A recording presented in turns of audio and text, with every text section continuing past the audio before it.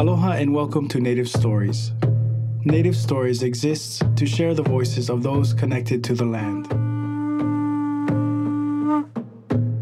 Native Stories is pleased to introduce you to Sha Marire Onge Longel, a Palauan American in digital media focused on being a positive force in the community. So how long have you been in Hawaii?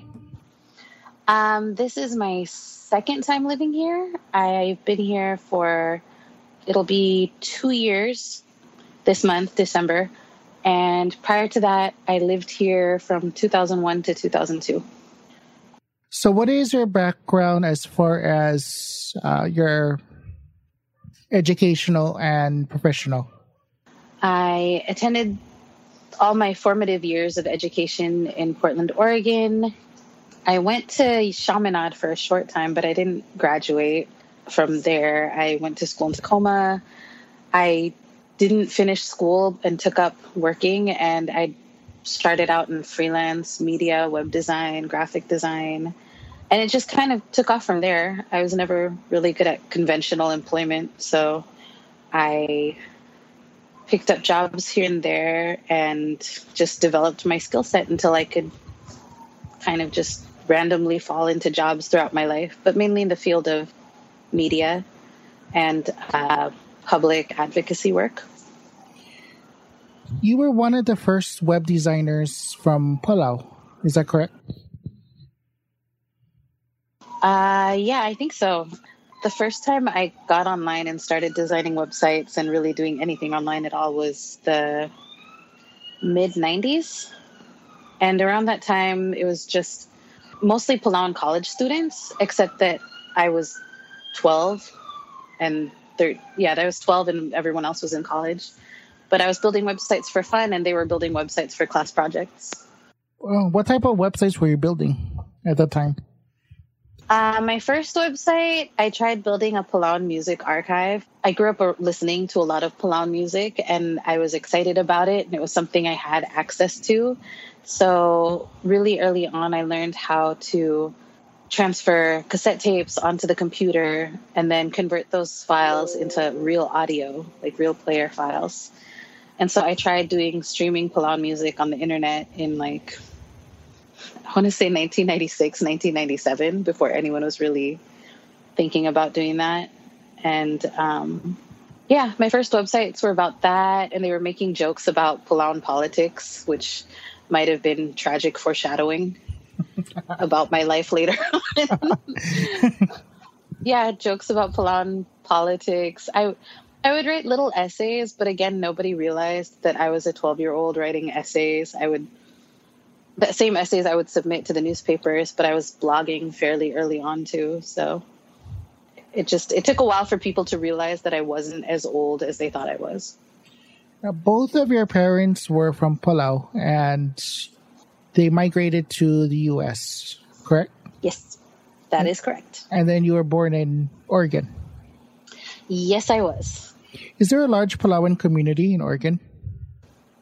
Relatively speaking, yes. Portland is one of the older Palauan communities outside of Palau.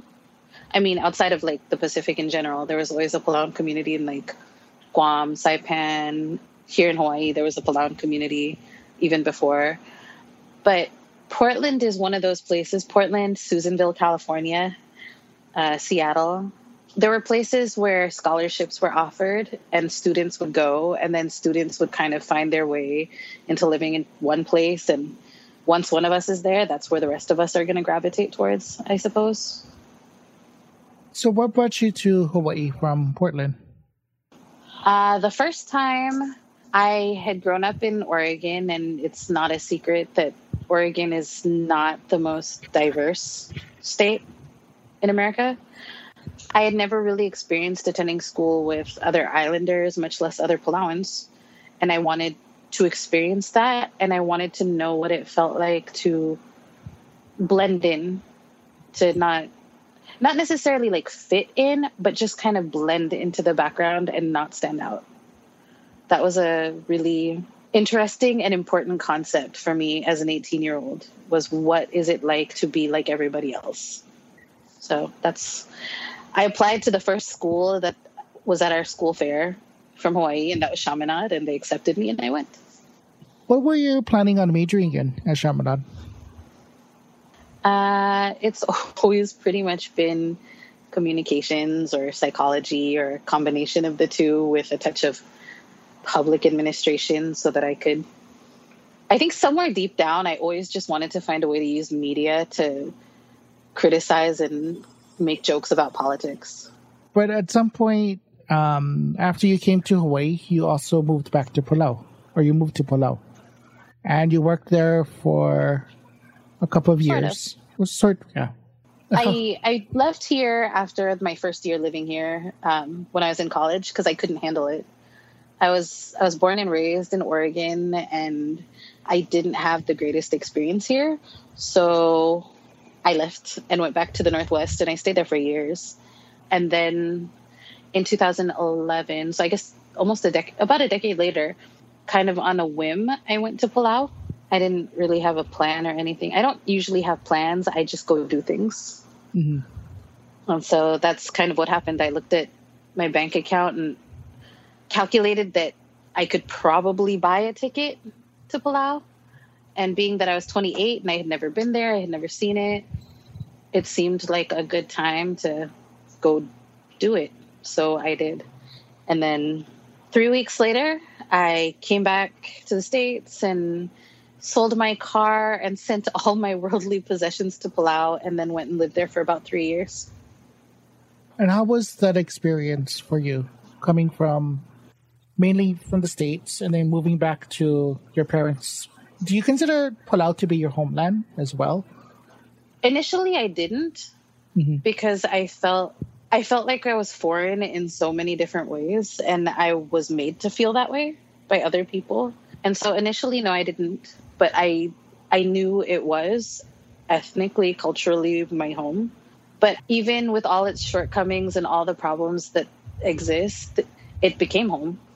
And now I consider it home. Yeah. It was a rough experience, though. I spent my first year kind of struggling to find a way to live there, being so different from people. And that was rough. Also, because I identify as queer, was not the greatest thing to show up in Palau as a queer American Palauan kid. So that was rough. But yeah, it took a while to adjust. And then once I kind of got my footing, I left. Yeah, speaking of queer, Palau only recently decriminalized homosexuality. Yes. Well, yeah. Officially, it was in October 2014. However, some of the senators there say that that's not the case and are very unhappy that that gets said. But, I mean, it wasn't that they did it on purpose. It was kind of just in the process of tidying up the penal code. They just happened to kind of decriminalize it. No one was trying to make a big human rights statement there. It was kind of a fringe benefit to some housekeeping work. What are the general attitudes in Palau towards homosexuality in general and marriage equality? There is no marriage equality. There's a constitutional amendment banning same-sex marriage in Palau. There's kind of the two schools of thought on it and not a lot in between. It's either for or against, and that's in terms of queer identity as well as gender identity as well as marriage equality issues. I've gotten into arguments online. My mother has gotten into arguments online with people who just don't accept people who identify as queer in whatever sense of the word, or they don't accept marriage equality because we're Christians, and this is in their words, that we're Christians and we don't do that. And it always kind of threw me off as like strange, because if you look at the timeline of things, our people haven't been Christians for really that long by comparison to other people who have been colonized. It wasn't fun. It was an ordeal, and it continues to be an ordeal, and I'm getting better at handling it. without my blood pressure and cortisol levels going through the roof. Recently, in the Federated States of Micronesia, there was also the law that tried to ban transgender individuals from public employment. Thankfully, that didn't get anywhere. I mean, it's really unfortunate that in this day and age, with all the things going on in the world, that's something that anyone would focus on. But I'm grateful that everyone else had the good sense to look at that and go, that has no place here. And at the same time, they ended up, if I'm not mistaken, passing a bill that actually provides protections, employment protections for people. Or I don't know if it's just employment protections or it's overall anti-discrimination, but actually does include, I believe, sexual orientation and gender identity. Don't quote me on the gender identity part. I don't know that for sure, but it does at least provide protections for people based on their sexual orientation, and that's really impressive. That's very forward-thinking for populations that sometimes don't feel like they are as forward-thinking as they could be. So, getting back into your experience at Chaminade and also being back here in Hawaii, you're also pretty well known, particularly in the Palauan and Chamorro communities, for your article on being Micronesian, where you screenshot 2 years of anti-Micronesian hate speech, basically. That's what it was, hate speech. Yeah. Do you find that attitude is... Okay, well, first off, for our listeners, as a full disclosure, I also wrote an article about Shaw's article coming from a Hawaiian perspective, where I basically said that Micronesians as an immigration group have been here since 1876 and they were welcomed when they first came here. And this attitude is largely... The anti-Micronesian attitude is largely shaped by our colonial experiences, among other things. And yeah, so that's a full disclosure. But how has the response been overall since you came up with your article? I do have to clarify that technically it's not my article. It was written by Anita Hofschneider at Civil Beat, and she did a great job. It actually was mentioned as being, I think, one of the most read articles in Civil Beat this year, or most shared on social media. It just happened to be about the work I did. I don't want to say necessarily it was about me, but it was about me having a rough night on Twitter and what I did because I was having a rough night on Twitter. You know, it seems like I should have gotten more backlash, and maybe I did, and I just have gotten really good at tuning it out. But for the most part, I would say the feedback and general comments I've gotten back have been very positive. I mean, the Civil Beat article led to the Al Jazeera program, led to the Guardian article, led to Radio New Zealand. It led to various speaking engagements around the island. And so it all started with Anita writing in Civil Beat, and the amount of positive feedback I've gotten has been tremendous. We've gotten statements of support and solidarity from Belgium and from Germany and from just places around the world that you wouldn't even think they'd know what Micronesia was. And instead they're sending emails and messages of support. And also just being able to connect with the people I've connected with here locally since it came out has been tremendous, because anything I can do to help amplify the voices in my community, the voices that were doing the work before me, because I wasn't actually doing the work. I was just complaining online one night. And that's another thing. Like, I didn't do this to start a movement or be revolutionary. I was being petty. I was mad. I was hungry. I was fed up. I was hungry. It's true. There were no nachos. I was hungry. Hungry Sha is a horrible thing. That's what it was. I was having a rough night, and the next thing I knew, my face was on like shared posts on the internet. Well, to be honest, if you go through Google and type in being Micronesian, your face does show up. Yeah, it's a little scary. I don't want people to type it up and be like, oh God, that's what happens when you're Micronesian? These poor people, like they look like her. Now, for people who are not really familiar with the history of Micronesia or what constitutes Micronesia. What is Micronesia as a geographic and political entity? So that's actually a really important question that I wish more people would ask, because when anyone does say Micronesia, that doesn't necessarily mean whatever people think it means. Because there's Micronesia in terms of a region, the same way that there's Melanesia and there's Polynesia.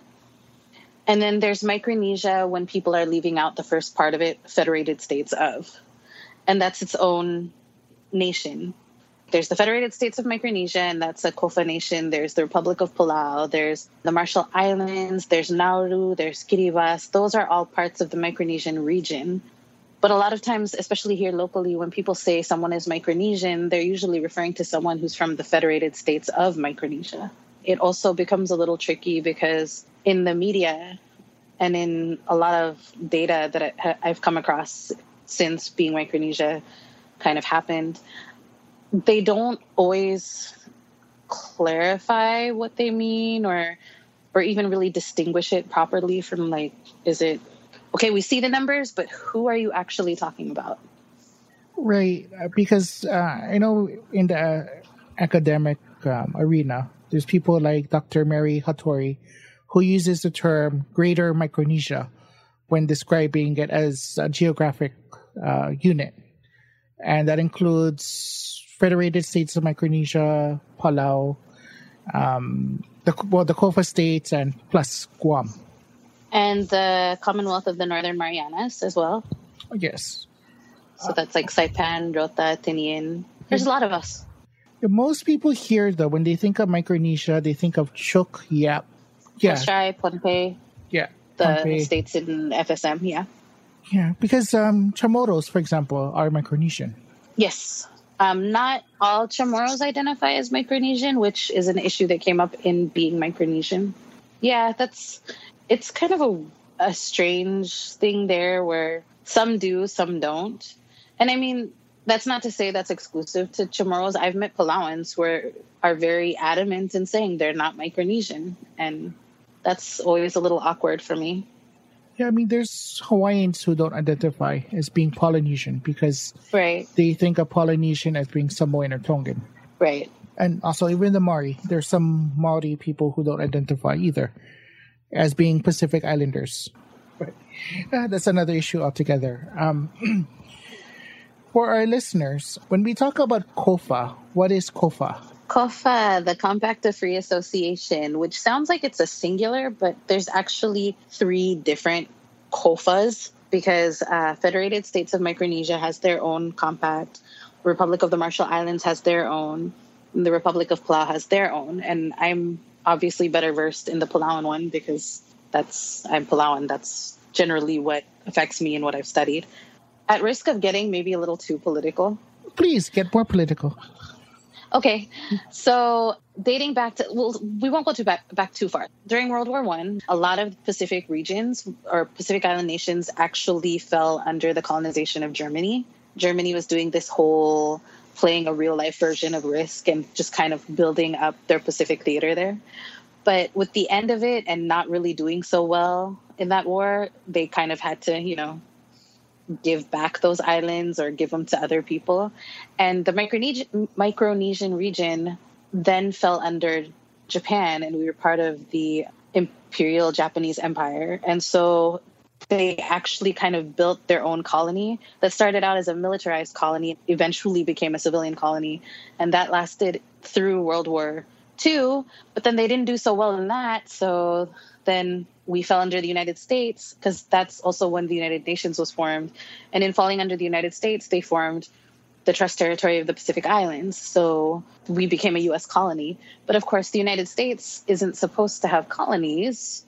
And also in the 60s, the United Nations put out Resolution 1514, which says you can't have colonies anymore, give them back to the people. So that's when they started developing the idea of freely associated states. Like, we can't colonize you, but we can get you to kind of self-colonize and choose to follow us. And that's when things like the Solomon Report that came out in like 1962, 1963 were written. That was commissioned by President JFK. and written by Anthony Solomon. And it's a blueprint for how to essentially give the Micronesian region so much support in terms of building our infrastructure and building up the people that we have no choice but to continue relying on you. And there are supporting documents behind that as well. There's a CIA memo that came out in the 70s, I think maybe 10 years later, that basically states the same thing. And between that period, there was also thoughts of having the state of Hawaii annex all of the Micronesian region. So, I mean, instead of us coming over as migrants, we would have just been, like non-resident citizens of the state of Hawaii. So the compacts allow people from the COFA states to travel freely to the United States. We don't require visas to work here. We can join the military. Our islands use US dollars, the US post system. They're still basically like little colonies. And in turn, the United States gets to use our islands for either target practice or military bases. I mean, they weren't necessarily meant to benefit us the way people think. And that's why we really don't have the benefits people think we have. But right. Trying not to get too political. Right, because people need to also remember that Micronesia as a region was used for, 60 atomic nuclear testing Yep, sites? That would be the Republic of the Marshall Islands. That was done to them by the United States, who felt that as part of the trust territory, your land belongs to us. Why can't we do this? And I have, I think it's the CIA memos, it actually spells out like the strategic purpose of each island. It's ugly because on the outside and on the face of it, it looks like we were given so much and we have so much by way of being able to come to the United States. But at the same time, it's also, P.S. and by the way, your islands are effectively ours, but not really. They're still yours. They're just yours, but ours.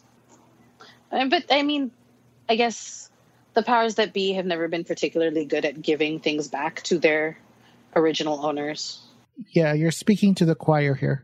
Yeah, as far as the decolonization, 1514, decolonization resolution, that also for people who are from Hawaii should be aware of as well.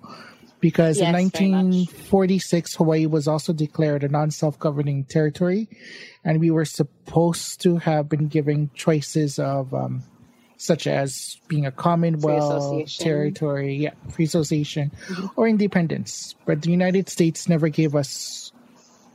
Well, they gave us one choice. Yeah, they forgot. Well, I mean, it's the same thing that kind of happened with Palau. We had, I don't know, it must have been at least a dozen votes on like the plebiscite and becoming freely associated, but none of the votes counted until they voted in favor of the U.S.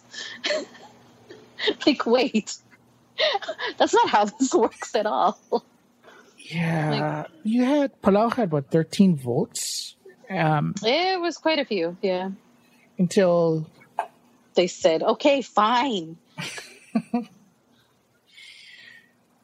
But there's a lot of rumors as well about Palau's first president, how he was assassinated.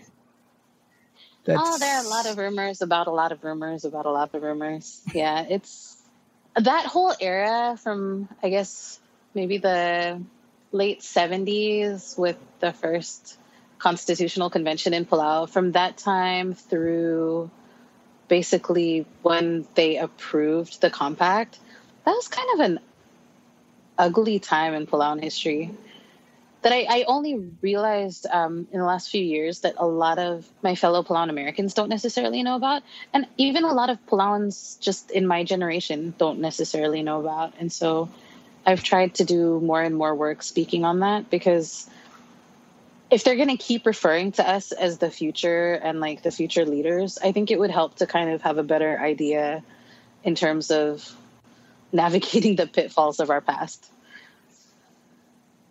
Right. I've read the Solomon Report. It's ugly. Yes. It purposely creates a dependency relationship with the United States. The ethnological zoo? Yes. Actually, I encourage everyone to be reading through the report, and I'll also link a website to the report in this podcast. Now, excuse me. Going back to the Being Micronesian article that you were featured in, what are some examples of anti-Micronesian actions have you experienced? Personally. Like things from the thread? Oh, personally. Personally. Okay. Like so comments and, yeah. All right. I do have to explain that my experience as a Micronesian is a little bit different because I don't look like what people assume a stereotypical Micronesian would look like. I essentially am passing. Like, I just kind of blend in as, oh, okay, she's just kind of ambiguously ethnic and has a lot of tattoos. So nobody, including my own people, really can really single me out as being Palauan or Micronesian. No, I had this problem with, like, just even in Palauan gatherings or around Palauans, around other Micronesians, they just kind of, they assume that I'm just kind of generically local of some sort, which tends to be funny because that's where I get to hear the most just nonsensical things. I've worked in different jobs, but I've always worked downtown since I've moved here. And so we were at Bishop Square, and it was just kind of some people who, there's like a smoking area there. And so I was in the area, and it's just people from different offices kind of congregate there and smoke and talk story. And at random, one of them, their friend, runs up and starts telling a story, and he starts going off about some Micronesians and something that happened over the weekend. And I stopped them in mid-conversation and was like, yeah, so you know, I'm like fully Micronesian, right? And they all kind of stopped. And you know, like when a puppy's confused and it kind of tilts its head, like, what? The whole group kind of did a collective puppy head tilt. And then the guy who had run up, who wasn't initially part of the group, the like friend, he kind of looked at me, and he was, and if you know that area, Bishop Square, like there's a bunch of food places along the stretch there. So he kind of looked at me and he's like, oh, which one of the restaurants you work at? And I don't know if he meant that somehow to be like insulting to me, or if he just really thought because I'm Micronesian, I worked in food service. And so I kind of looked at him with my own confused puppy head tilt and was like, no, I'm actually the gallery director of this art gallery right here. And he kind of laughed and was like, no, seriously, where do you work? And I'm like, no, and so I proceeded to walk over and unlock the gallery. And that was kind of a, oh my goodness. And I'm not as cute now because I had surgery and my face is a little crooked and puffy. But before, I had kind of a quasi-cute face. And so I always have to kind of clarify that because I do look different from the time period where I tell this story. I was out smoking a cigarette and some random guy, I guess, was trying to talk to me, and I just wasn't having it. And so I am heavily tattooed. I have sleeves on both arms. And he's like, so what are you? Are you like Hawaiian or Samoan? And I'm like, no, dude, I'm micro. And he just kind of looked at me, and I have never in my life seen, he's kind of what you would imagine, like just your big kind of intimidating looking Samoan man. I mean, he was handsome and everything. He seemed like he would have been a cool guy, but he clutched his pearls so fast. Wait, what? Wait, you don't even look micro. You're too pretty to be micro. And I'm like, yeah, well, you didn't look like a bigot either, but here we are. And I couldn't really think of anything clever to say after that, so I just walked off. But my experiences are more like that versus the outright discrimination that some of my friends and relatives have gotten, where, I mean, I have friends who wear the skirts because that's, for their islands, that's part of their custom. Like Palauans, we don't have the skirts. But they would wear the skirts and they would get yelled at in public, or people would treat them badly in the store. They wouldn't get good service in the stores. And versus me, I'm kind of like undercover micro. So I'm just kind of standing there and like listening to people, and nobody really says anything unless I stop the conversation.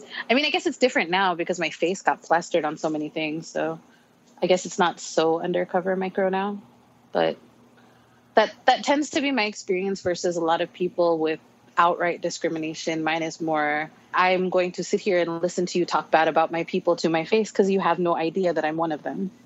Some of the comments that I've read online or have heard even at Hawaiian events are things like, she dresses like a micro. Mm-hmm. Or they make fun of the gold teeth that mm-hmm. some Micronesians have. And also, to clarify to our listeners, particularly those who are Hawaiian, I just also want to say that, when I wrote my article and I got feedback from the Hawaiian community, most of it was positive, but some of it had to do with why did I mention the fact about the skirts. And one of the reasons why I mentioned the fact about the skirts is because Hawaiians also used to wear the type of skirts. And in fact, we probably brought over that to Micronesia when Hawaiian missionaries began to Christianize, like Apiang and other places in the Kiribati and what is now the Marshall Islands.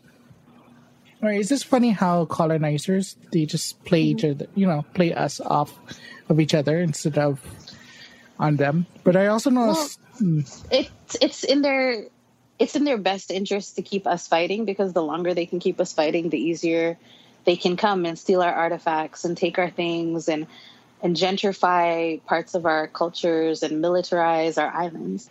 We don't have to worry about them. They're fighting each other. Let's sneak in and do what we need to do. But then when you call them out on it, you're the one with the problem. You're the one who, why are you so angry? Why are you so bitter? Why can't you just move on? When these are the same people that are nuking your islands, that are ignoring climate change data, that are stealing your artifacts and selling them on eBay. But no, they are the victims. We're just the people that are complaining. We're the activists. We're the angry natives, right? Do you get the snowflakey social justice workers? Do you get that also within the Micronesian community, where there's a certain level of, oh, you can't say things like that? Well, because I've come to realize that this is kind of an across the board islander thing. Is that at least in the greater Micronesian community, to complain about something like that, to speak up, is an act of disrespect. Yes. And so, because we do understand that this is essentially a host island, this is not our home. Mm-hmm. This is a place where, we in fact have settled as well. A lot of us realize that. And I think that's one of the things people don't understand, is that a lot of Micronesian people acclimate versus assimilate. And so, in keeping with our cultures, our customs, our traditional attitudes and how we look at things, it's to speak up against even the most blatant discrimination and hate speech is still an act of blatant disrespect on our part. Mm-hmm. And a lot of people can't do that. They can't bring themselves to be like that. They were raised to not do that. And so I don't know necessarily within the greater Micronesian community. I got more of this from within the Palauan community. Some of the older people would be like, you need to step back from this. You're making waves. Don't make waves. And I mean, even some younger people would be like, well, this is what happens when you're an immigrant community. Well, number one, we're not immigrants. Everyone gets it. You just need to put your head down and do what's right, because the next wave is going to come in and they'll take our place. Well, no, everybody's here already. The only next wave coming are climate change refugees. So that would be more of us. I don't know what else to tell people. The next wave, I'm like, there is no, literally everyone was already here and then we came back. And the next wave coming is more of us. So we need to get we need to get a grip on this, get a better handle on it, because this is not a good way for people to live. It's not healthy. It's not safe. It's not beneficial to anybody. especially when groups of people are being pitted against each other, when ultimately we all have the same people trying to hold all of us down and who are being a detriment to us in terms of how they're affecting our natural resources, our people, our cultures, our heritage, all of it. We all have that same enemy who's trying to copyright our words. And so it's one of those things that boggles my mind, especially because I wasn't raised here. I was raised in Oregon. And in Oregon, our community of islanders was fairly small, especially in the 80s, early 90s. So I never knew that anti-Micronesian sentiment was a thing. I came here when I was 18 and it blew my mind. And I think I can safely say, like, I was horrified by it. Yeah, I've heard from other Micronesians that the first time that they experienced racism and sexism was here in Hawaii.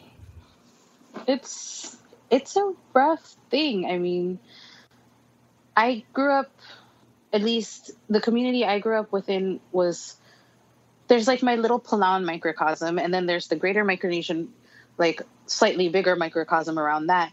And then there's the even bigger, like, Pan-Pacific Islander microcosm around that. But it's still a small group of people living in Portland, Oregon, and everyone knew everyone else. Okay, the Tongans are having a party this weekend, and we're all going to go and show face and do this and help them out because we're going to clean up after their party, and then we're going to head to, like, the Chamorro party that's, like, the after party. And then next weekend, the Marshallese are doing this, but after their barbecue, we're going to have, like, a concert with the Palauans. I guess because there were so few of us, we understood that sticking together made us stronger. Mm-hmm. Versus here, it's different because it is an island and it is a home to, it has its own indigenous population. And then there's like the mixes of people. It's hard there's no sense of we're all islanders. We need to stick together because literally everyone on the island is an islander to some extent. I mean, except for the people who aren't. But that's another story, and we can talk about Airbnb another day. No, that's a very important point. In addition to that, climate change, as was mentioned earlier, it's going to affect us. It's going to affect us in a big way. Yeah. And Micronesians have a diaspora population. Now, Native Hawaiians, we also have a very large diaspora population. I mean, fun fact is about half the Native Hawaiian population doesn't live in Hawaii anymore. I believe that, yeah. I think I've met in the course of my life more Hawaiians outside of Hawaii than in it.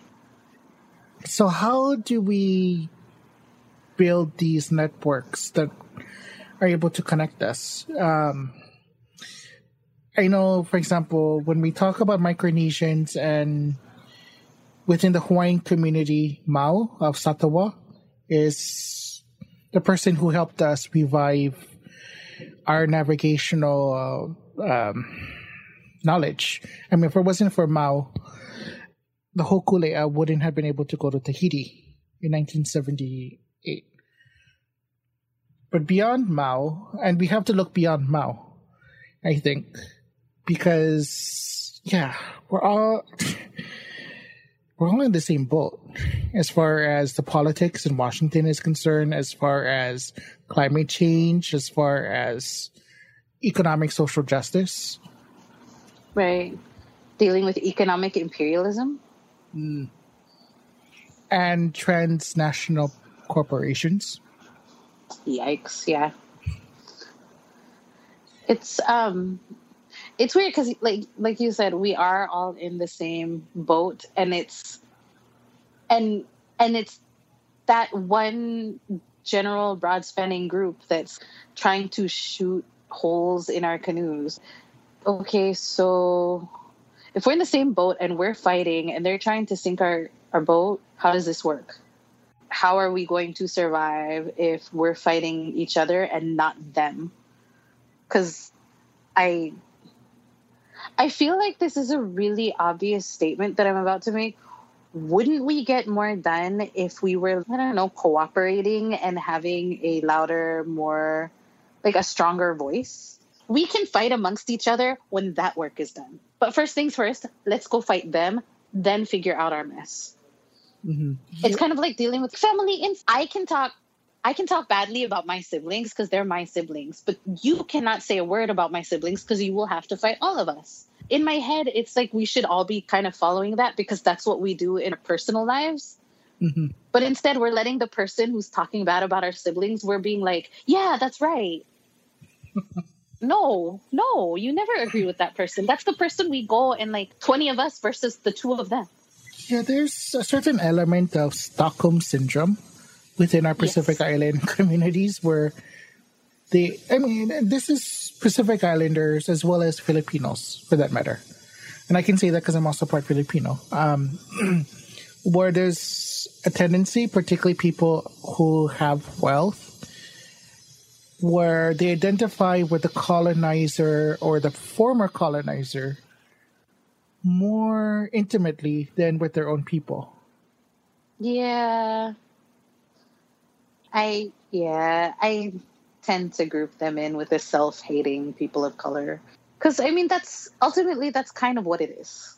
To me, at least. And everything I say, that's like my opinion. Like, I'm by no means a representative of the Micronesian community, the Palauan community, or really any community for that matter. I just speak out of my own experiences and observations.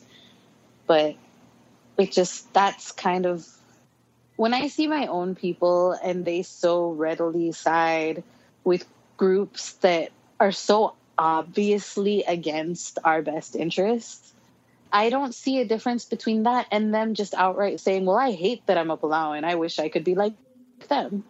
Really, what is the difference? Because you're siding with a person who's saying that thing about you. The logic there is beyond me. The other thing, too, is coming from a Micronesian perspective, or specifically a Palauan perspective, you had taken Hawaiian studies classes before, right? Yeah, at Chaminade, that's actually, at least when I went, it was a requirement for everybody's first quarter, or at least your first semester, was that you would take Hawaiian studies. Because, I'm just going to plug this in, because Chaminade in many ways is more progressive than UH. Yeah. So at any rate, going back to I'm not arguing.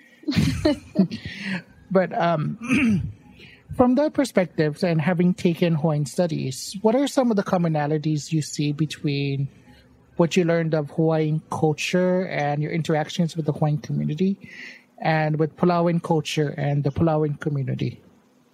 I think the biggest takeaway, and I think it was one of the things that made everything about living here the first time as shocking as it was, is that we are so rooted in our communities. In theory, we're more our community than we are ourselves. It's when our community is succeeding and thriving, we personally are succeeding and thriving. When our community is faced with obstacles and going through some hard times, so are we. We are our communities. Versus, standard Western individualistic mentalities. Mm-hmm. We're about doing what's best for all of us, not just what's best for, him, her, me, you, whoever's pocketbook. And I think that had a lot to do with what made the anti-Micronesian hate really hard for me to process. And also because we have the similar, where in Hawaiian studies, they were talking about the concept of aloha and how it's rooted in the culture, a sense of being hospitable, being loving, being welcoming. And the same goes for us. I was brought up where if you have a guest and they come to your home, you offer them the best food in your home. And if you don't have the best food, you will find a way to offer them the best thing that you have because they're your guests. You can eat whatever is there on the side after, but you take care of your guests first. And so to see those similar values, but then experience real life differently was really weird. It was kind of like a weird Twilight Zone thing for me. I know this is what's supposed to happen, but this is what's happening. And I feel like I just landed in Bizarro World. I think just that sense of family and community and welcoming, the hospitality side of it, the putting people first, the reverence for our elders, because I've seen Micronesian elders get treated just as badly as anyone else. And to see that happen to someone who I would think of as a grandparent, that's, how can you see something like that and it doesn't hurt you? Or how can you talk to someone who's an elder and be okay with yourself after that? It was a strange thing to experience. In Hawaiian culture, we revere the kupuna, the elders. And traditionally, we also revered children as well. Same, yeah. And it's because, when you're an elder, you're getting close to becoming an ancestor. And when you're a child, you just came from the world of the ancestors. From being an ancestor. Yeah.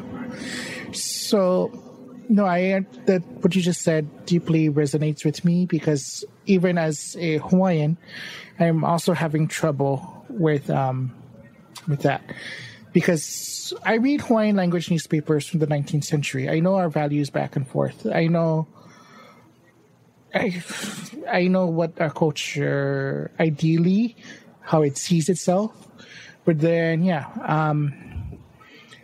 the foster care system, about 50% of the children in our foster care system in Hawaii are Native Hawaiians, and the rest are predominantly Micronesian and Filipino. So, there's a disconnect with our values and our practices. Yes. There is. And it's, on one hand, I get angry about it because we should know better. And then on the other hand, I get heartbroken over it because I understand the generational trauma behind it. And so I try to always look at it the way my dad explained it, that people do the best they can with what they have. And I try not to get so over the top angry. But sometimes it's hard not to be angry, especially, I think, maybe because I do work as an advocate. I do work both with the Micronesian community and with the Native Hawaiian community, and I see the things the children go through. I see the things that the elders go through, and it's disheartening. Like, there are days where it's hard not to be discouraged.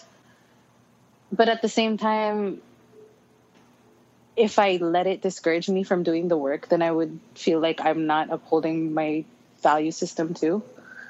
So you just kind of have to keep trudging forward no matter how hard it is. Yeah, it's a catch-22, because by ignoring it, you're part of the problem too. You're being a hypocrite. Right. But it is, as a community, as a member of the community, it's our kuleana, our responsibility to try to live our values. Or else, who are we? We're nothing. Exactly. Yeah. And I think that's a kind of a guiding idea behind a lot of my work, is that there are times where I feel like I don't want to do the work I do anymore, because it does take its toll on you. Day in, day out, you're seeing the same thing happen. Day in, day out, you're arguing with the same people in your own community who are saying some of the most nonsensical. They're saying things that are just, you can't understand how someone would be so for someone who's against them. And it's exhausting because it just doesn't make sense.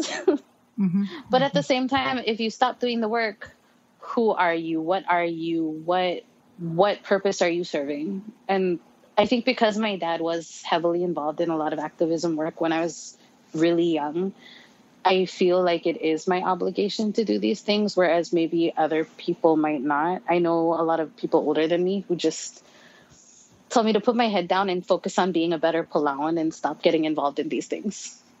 And I argue with them on the internet too. And I have to go back and remember that what my dad keeps telling me is that it's not my responsibility to change people's minds. It's my responsibility to put out the information, identify my allies, and mobilize them, because I'm not the one who's going to change things. I'm here to be the vase, and I'm just trying to identify who the flowers are. Can you repeat that for our listeners? Because I think that's a very heavy point. Because I struggle a lot with how I utilize my resources and how I spend my time in terms of my activism, my dad had to sit me down and kind of explain that my job, my responsibility, I'm not here to be the change maker. And there's nothing wrong with that, because my skill set is getting the news out, informing people of things. And so being that is my skill set, my job is not to change minds, but to present information, identify my allies, and mobilize them. Because it's the allies and the people that I meet in doing the work that I do who are going to take those ideas and implement change and shift paradigms. And I'm just here to be the vase, and they're the flowers.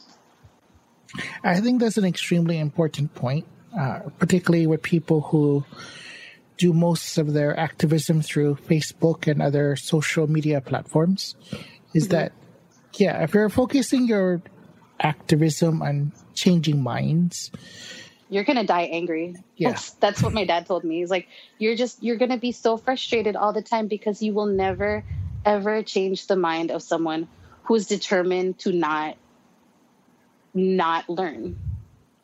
You might actually do more harm because it's going to reinforce that person's worldview. Exactly. Yeah.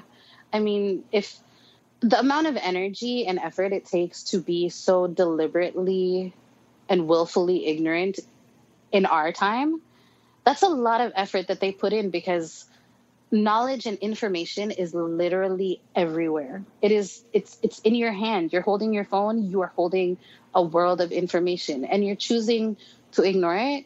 That's effort on your part to stay in the dark. You can't change the mind of someone who's putting all their energy into staying ignorant. And so the more you try to do that, the more you're wasting time and resources and energy and effort that you could be finding people who do understand what you're doing and who do have the ideas and the means to make change. Yeah, that's a huge paradigm shift that people really need to embrace, especially in the current political struggle. Yeah, I think that's why my dad brought it up. He can see when I get so frustrated and just I get to those points, and I know part of it is that I don't do self-care as much as I should, and I don't take care of myself and let go of the things that upset me the way I could be. But at the same time, I do want the world to be better. I do have that kind of naive sense of, well, you could be good, even though I know there are plenty of people who choose not to be good, and that's their choice. And I guess I have to follow my dad's tact of, if I may not agree with your decisions, but I have to respect them because you're not going to change your mind. So, yeah.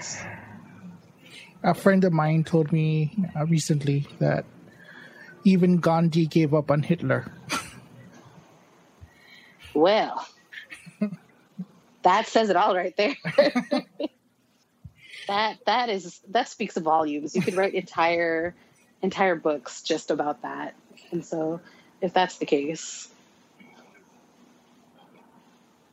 What are some ways that people can become better allies, particularly to the Micronesian community here, as well as to the Micronesian LGBT community in general? Learn. Read things. Listen to things. When people are sharing their experiences, listen to them and think about them. One of the things that we had talked about in ally training once was how, especially with the rampant Islamophobia that goes on, if you see a woman who's being harassed, someone's bothering her, if you're brave enough, if you're comfortable enough, just go stand by her. Stand by her, strike up conversation. It throws off the people who are harassing her, and it shows that she's not alone. If you're willing and able and comfortable to do something like that, do that. If you don't want to sit down and learn the history, or if you're not the reading type, listen to podcasts. I could recommend a couple.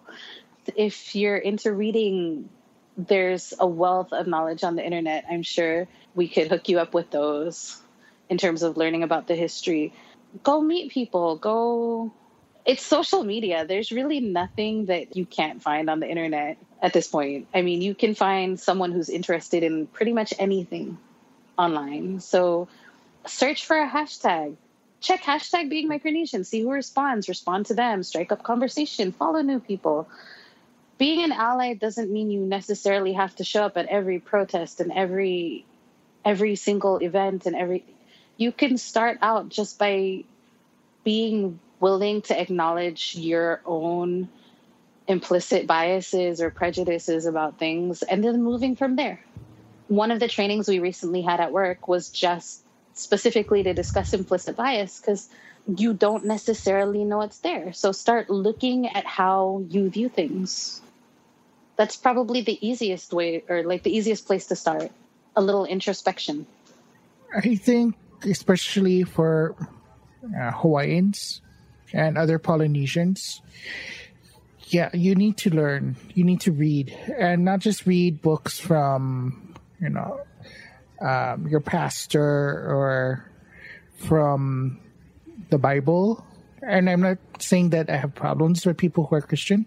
I'm just saying that you need to also look into things like Austronesian languages and DNA, because if you can understand that, you'll understand that Polynesia in itself is a name that was given to us by the Ervil. Yeah. Before, Polynesia consisted of most of the Pacific at one time, but then they divided it up as European colonizers began to take chunks of the Pacific to add to their empires. Their collections. And Micronesians speak Austronesian languages. Polynesians, we speak Austronesian languages. We're linguistically and genetically, we're cousins. Yeah. And as if people actually study their full histories, they will find a lot of times it's not just that we're genetically and linguistically cousins. It's that, oh wait, those people were on my island at some point and I share blood with them, actual blood, traceable blood. I think we've discussed it before where there are Hawaiian families. Their families have roots in the Marshall Islands and Kiribati. Yes, actually, because the first wave of Micronesian immigrants in 1876, there was, from 1876 to 1883, those were the major waves of Micronesians. Over 2,000 Micronesians and Rutamans from Fiji came over to Hawaii. Yeah, 3/4 of those people didn't leave. And they intermarried mostly with Hawaiians. And there's a lot of Hawaiians who think that their tutu or the great tutu was Hawaiian, but actually, no. He was from another Pacific island, probably Kiribati or Utaman or somewhere in the Marshalls. And also historically, the connections between our islands and parts of Micronesia as well as Melanesia goes way back. There was a time that King Kamehameha IV was contemplating placing a protectorate over parts of Kiribati. And there were petitions from Kiribati asking King Kalakaua to declare a protectorate because they didn't want to be taken over by the British. So there's a lot of the historical connections as well as deep ancestral connections that goes back 6,000 years. And that's something we need to also remember, that Micronesians are, they're cousins in so many different ways. They're not, totally. The thing that has really annoyed me with some of the posts that I've seen on the article that you were featured in is as if Micronesians were, I mean, they use the term cockroach in some of the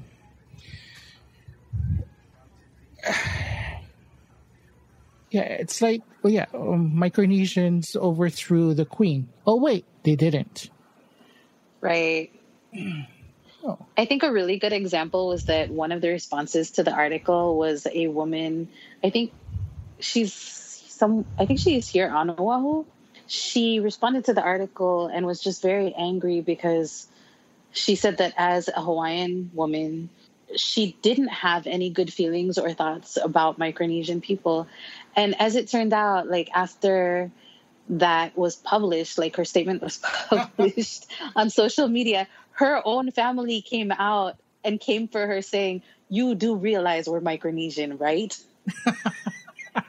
And so I felt like that was just such a good example of what happens when you don't know the histories, when you haven't taken the time to really look into the issues, but you decide to be reactive right off the bat and just knee-jerk reactions to things. I mean, I struggle with it too, but I do make an effort as much as possible to try to understand a thing before I say something. Mm-hmm, mm-hmm.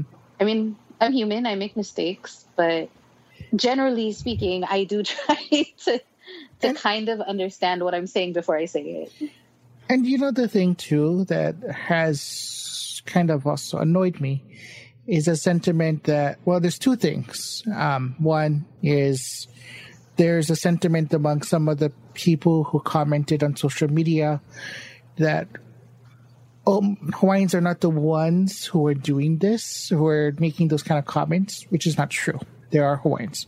And I've been to Hawaiian events and I've heard Micronesian jokes. And you can just turn on the radio in the morning, you can hear Micronesian jokes from some of the DJs who are actually part Hawaiian.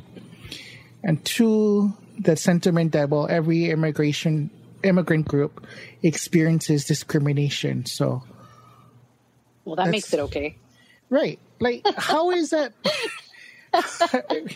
Why is it acceptable that, because they're immigrant groups, so we can make fun of them, harass them, beat them up?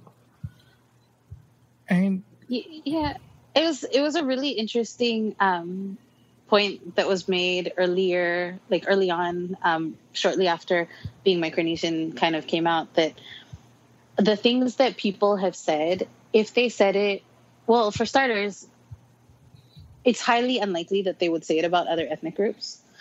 But also, if they were to say it about other ethnic groups outside of Hawaii, they would be unemployed. Mm-hmm. They would be publicly shamed. But here it's, why can't you take a joke? Well, I don't know. Maybe because I don't think it's funny whenever you threaten to, hunt for us. Yeah. Threaten genocide. or say there's going to be a purge. Yeah, or totally just dehumanize Micronesians by saying that they're just nothing but cockroaches. Especially on on social media groups like Stolen Stuff Hawaii, which is infamous for, groups like Stolen Stuff Hawaii, for example, on Facebook. And I'm just going to call it out. If you say anything about Latinos, if you say anything about African Americans in that group, the moderator, he'll kick you out. But you say something about Micronesians, and if you call them cockroaches, if you say, we should just kill them or send them back to their island, that's an acceptable comment. I mean, there's literally... I've seen him say, watch the racist language. I think occasionally they'll delete things, but I don't know that they necessarily, really, come down on people for it like they would others, I guess. I don't particularly follow that group, but I've had other people besides what I've seen in the article. I have other people who had forwarded me screenshots from that group, and it's horrible. It's really horrible. I mean, when I hear people being referred to as cockroaches, I just think of Rwanda with the Tutsis and Hutus. Right. And that's how they justified genocide. Was you dehumanize them to the point where like it's just a cockroach. What's wrong with killing it? And that's a playbook that's been used for the last 300 years, where you dehumanize. Definitely. Irish people were dehumanized through cartoons. African Americans, Native Hawaiians, especially in the 1890s. The Queen was always depicted as an African American with big lips, wearing a grass skirt, and speaking very poor English. Even though the Queen was highly educated, she dined at Buckingham Palace. She was educated by American missionaries. But no, in these depictions of her in the 19th century, no, she was an African American with big lips and couldn't speak English properly. So, yeah, and same thing with the Jews right before the Holocaust. They're depicted as rats in Nazi propaganda. And in our current socio-political climate, it's made a comeback. Which one? The nasty cartoons or Nazis? All of the above. I know. I can't believe it's 2018. We have to talk about Nazis. Anyway,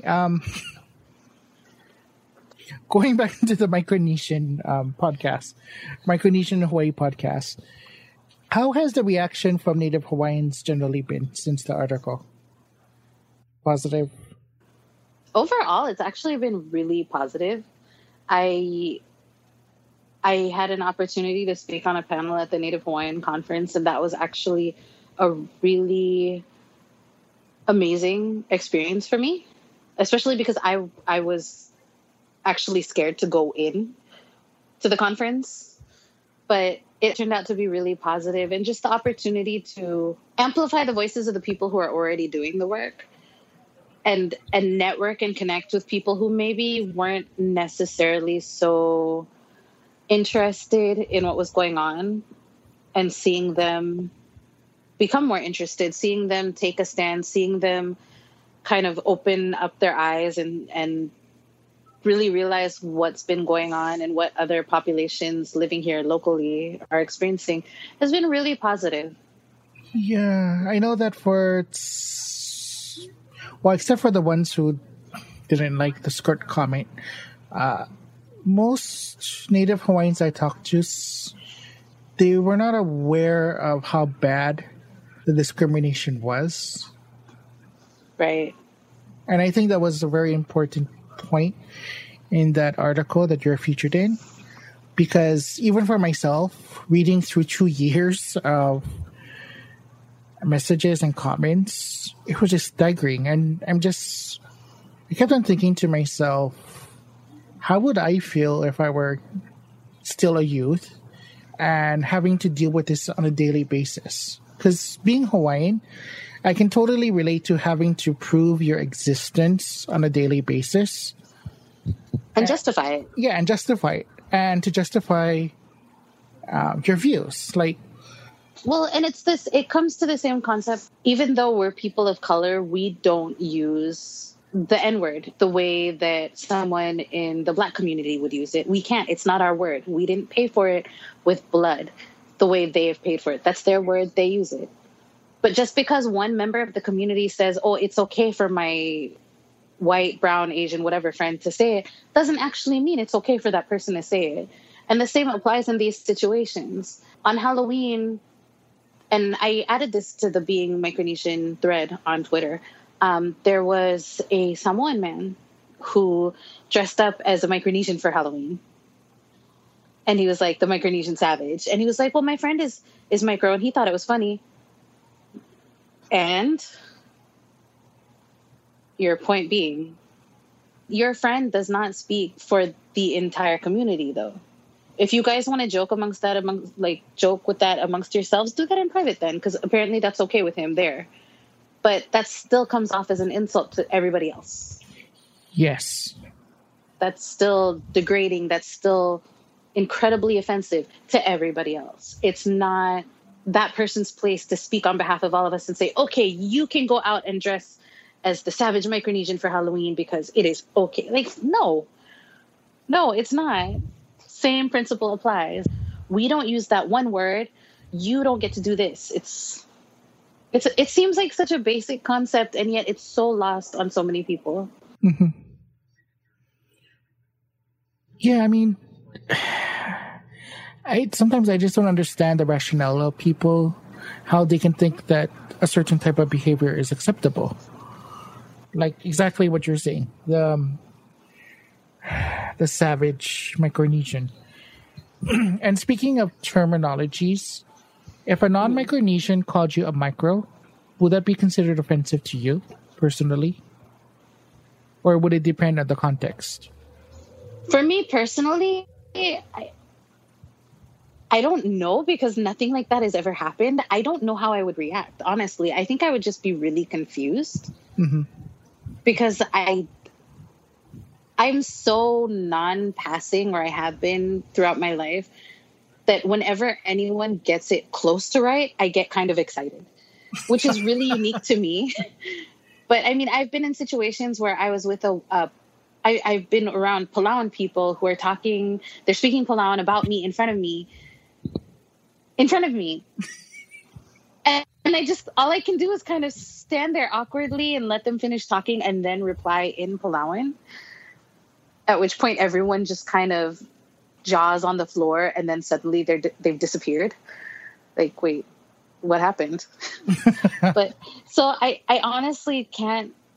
I don't know how I would respond if something like that happened, just because it's usually me having to say that I'm Micronesian.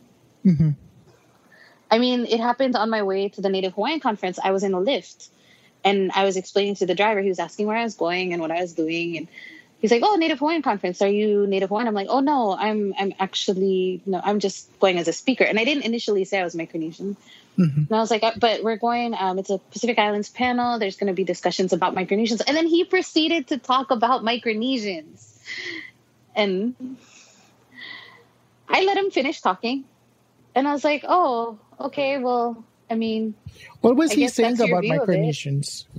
He wasn't like directly saying it like this is his point of view, but he was saying how, like, well, you know, people here look at Micronesians like, you know, they're all really lazy, and you know, they're a burden on taxpayers, and just really all the stereotypical things.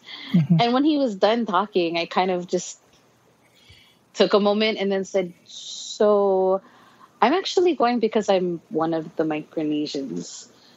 And he got quiet for a second. He went, "Oh, well, oops, that's cool.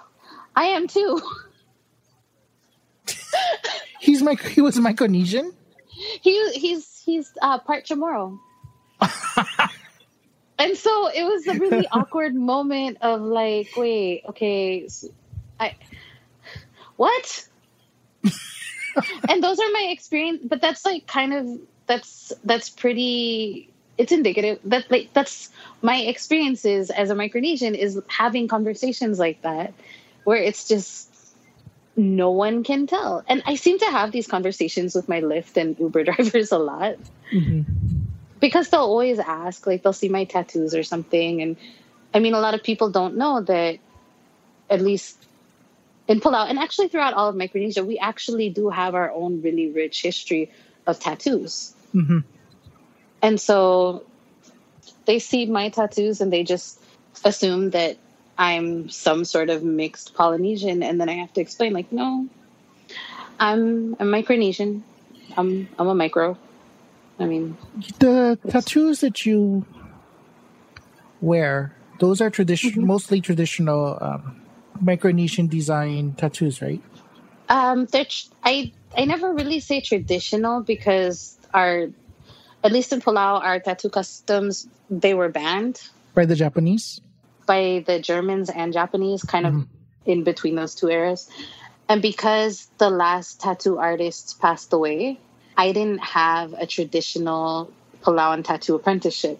So I had to do basically all of my cultural and historical studies sort of on my own and in Palau, outside and inside Palau.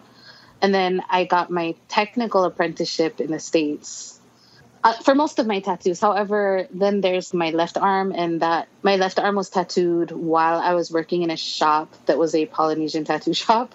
Mm-hmm. So when I left the shop, that was kind of like my farewell okay, well, she's leaving, so now we're going to tag up her arm. But my left hand is a Palauan, traditionally inspired Palauan design. And there's Palauan motifs in it, but it's kind of also it's like a Pan-Pacific fusion. There's Melanesian motifs, Polynesian motifs, Micronesian motifs, all in one arm. But my right arm, the one that I initially tattooed myself, that one is a mix of Palauan and also Yapese motifs. Right, because you have a Yapese ancestor. Yes, I'm 1/8 Yapese. And so I like to honor my mom's side and that part of my mom's heritage whenever I can. Yeah, that's another thing too that I think is a commonality is Micronesia traditionally, Micronesia, the Philippines, and Indonesia before colonialism have very rich tattooing traditions. Yes, beautiful tattoos. And a lot of it is rooted in not necessarily matriarchal, but they're matrilineally, it's delineated that way. The styles and the stories and what comes behind it and how you get them has a lot to do with your mother's genealogy. Yeah, so that's another that's another thing I think is a commonality between Micronesians and Hawaiians. And I use this term, I don't like to use matriarchal or matrilineal in terms of Hawaiian. I use the term matrifocal. Because, so like with Hawaiians, Hawaiian titles, Hawaiian chiefly titles was inherited through the mother's side. So there was an emphasis on the genealogy of the mother's side because the father, I'm just using the term married for convenience, but yeah, women had multiple marriages. And men also had multiple marriages as well. So, but you could track the mother's side. And the mother's side was much more important in terms of your rank. Because that was the determining factor in what your class structure, what class you would belong to. And people forget that Hawaiians had a stratified society. Was it similar with Palau? Even to this day, because we still do have traditional titles and clans have land and people have land, and a lot of that has to do with who your mom was. Even though I don't necessarily say so, I'm from where my mom's from. That's what it's supposed to be. I don't always say it that way because I really like where my dad's from in Palau, but the proper way to say where I'm from would be to say, well, I'm from here because this is where my mother's from. The only, like with us, if I were to inherit a title or my brother were to inherit a title, it would be because, we're this woman's children. Whereas I think a lot of people think of like traditional leaders, there's the chief and then his wife. Mm-hmm. Ours is there's the chief and his sister, because the wife is the wife. Like she married in. Your title came to you by your lineage. And so it's powerful woman has a son and a daughter. The next set of titles would go to the son and the daughter. And then the next set of titles would go to the daughter's children and then her daughter's children. I use matrilineal because it's the easiest way to say it for us. Not necessarily matriarchal, though women do wield power. Men only have power because it was given to them by women. People have differing opinions on like how to describe it. But for me, I've always thought of it, and this is just my point of view, is that I've always thought of Palauan society as being a lot more egalitarian. Because there's not that sense of, you're a woman, therefore you're less than a man, or that's a man, he's less than you. Well, yeah, he has less power maybe in a sense, but he's not lesser than because he's a man.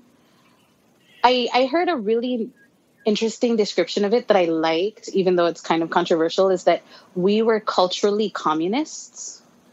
Not politically, but culturally. Like, the roots of the culture had to do with we give as we can and we receive according to what we need. And it used to be that way. I mean, obviously cultures are not static and things kind of evolve and change over time. But I've never gotten the sense as a Palauan woman that somehow I was better than or not as good as a man. Mm-hmm. It was just, you're a woman, do your thing, whatever.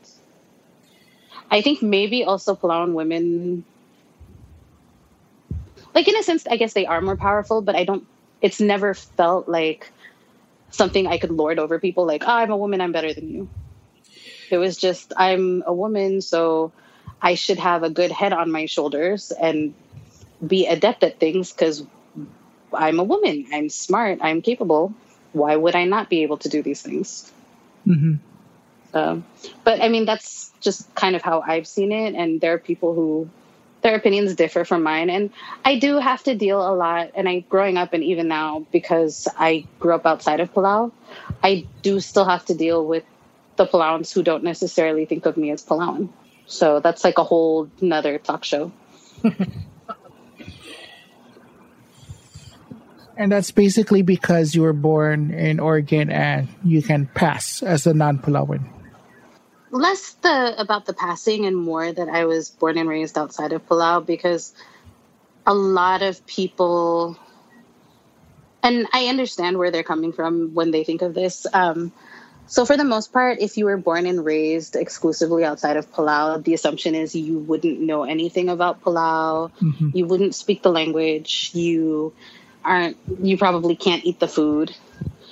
You're kind of a hybrid unto yourselves. Like Palauan Americans are their own whole thing versus Palauans versus Americans. But because my upbringing was a little bit different, my sister and I, for most of our lives, were the only Palauans fully born and raised outside of Palau who spoke, read, wrote, and were functionally Palauan without having ever been there. And so that presented its own problems for me growing up. I mean, it was great and it was wonderful, and I'm really glad my parents chose this particular way to raise us. But it had its drawback when I was a kid, definitely. Nobody wants to be friends with the kid that all the parents like. Oh, why can't you be more like Shaw? Yeah. They speak Palauan. They're into the culture. Yeah. Which is a weird thing for a parent to say to their kid, because it was the parent's responsibility to teach them. So I don't know why they would blame their kids for not speaking a language that they were supposed to teach them. Right. Yeah. But it had its own kind of weird way that it influenced my upbringing and kind of formed how it just kind of formed me as a person. I think almost anyone who kind of grew up between more than one culture can understand not necessarily knowing where they fit, mm-hmm. and trying to find their place in whatever side of things they're on. And for me, it took until I was in my late 20s, early 30s to realize that maybe I didn't fit anywhere specifically, and I had to make my own place in that. So, yeah, that's my hilarious life story, or part of it. For people who are mixed Micronesian or are Micronesian living in Hawaii in particular, is there anything you want to say to them? For the love of God, be proud of your heritage. Whatever it is people will say about where we're from and our people, but if you're willing to take the time to learn about your heritage, your history, and this, I mean, applies to people all across the Pacific, is that we come from such amazing stock. Our ancestors were amazing people. And the fact that we're all here today is a testament to their ability to survive, because that whole era of the world wars, particularly World War II, that didn't treat the Pacific well. Mm-hmm. And a lot of us come from people who probably shouldn't have survived it, but they did. And for them to have survived that so that you could be here today says a lot about the kind of people we came from. I feel for the people who feel like they need to hide what they are, because even though I don't necessarily experience it very often, the direct discrimination, I do hear it. I have to listen to it. Part of my job is listening to it. And I can understand how that would be daunting. But at the same time, this is us. This is what we come from. This is, whether we like it or not, our roots. And what's a plant that has no roots? How does a plant thrive that has no roots?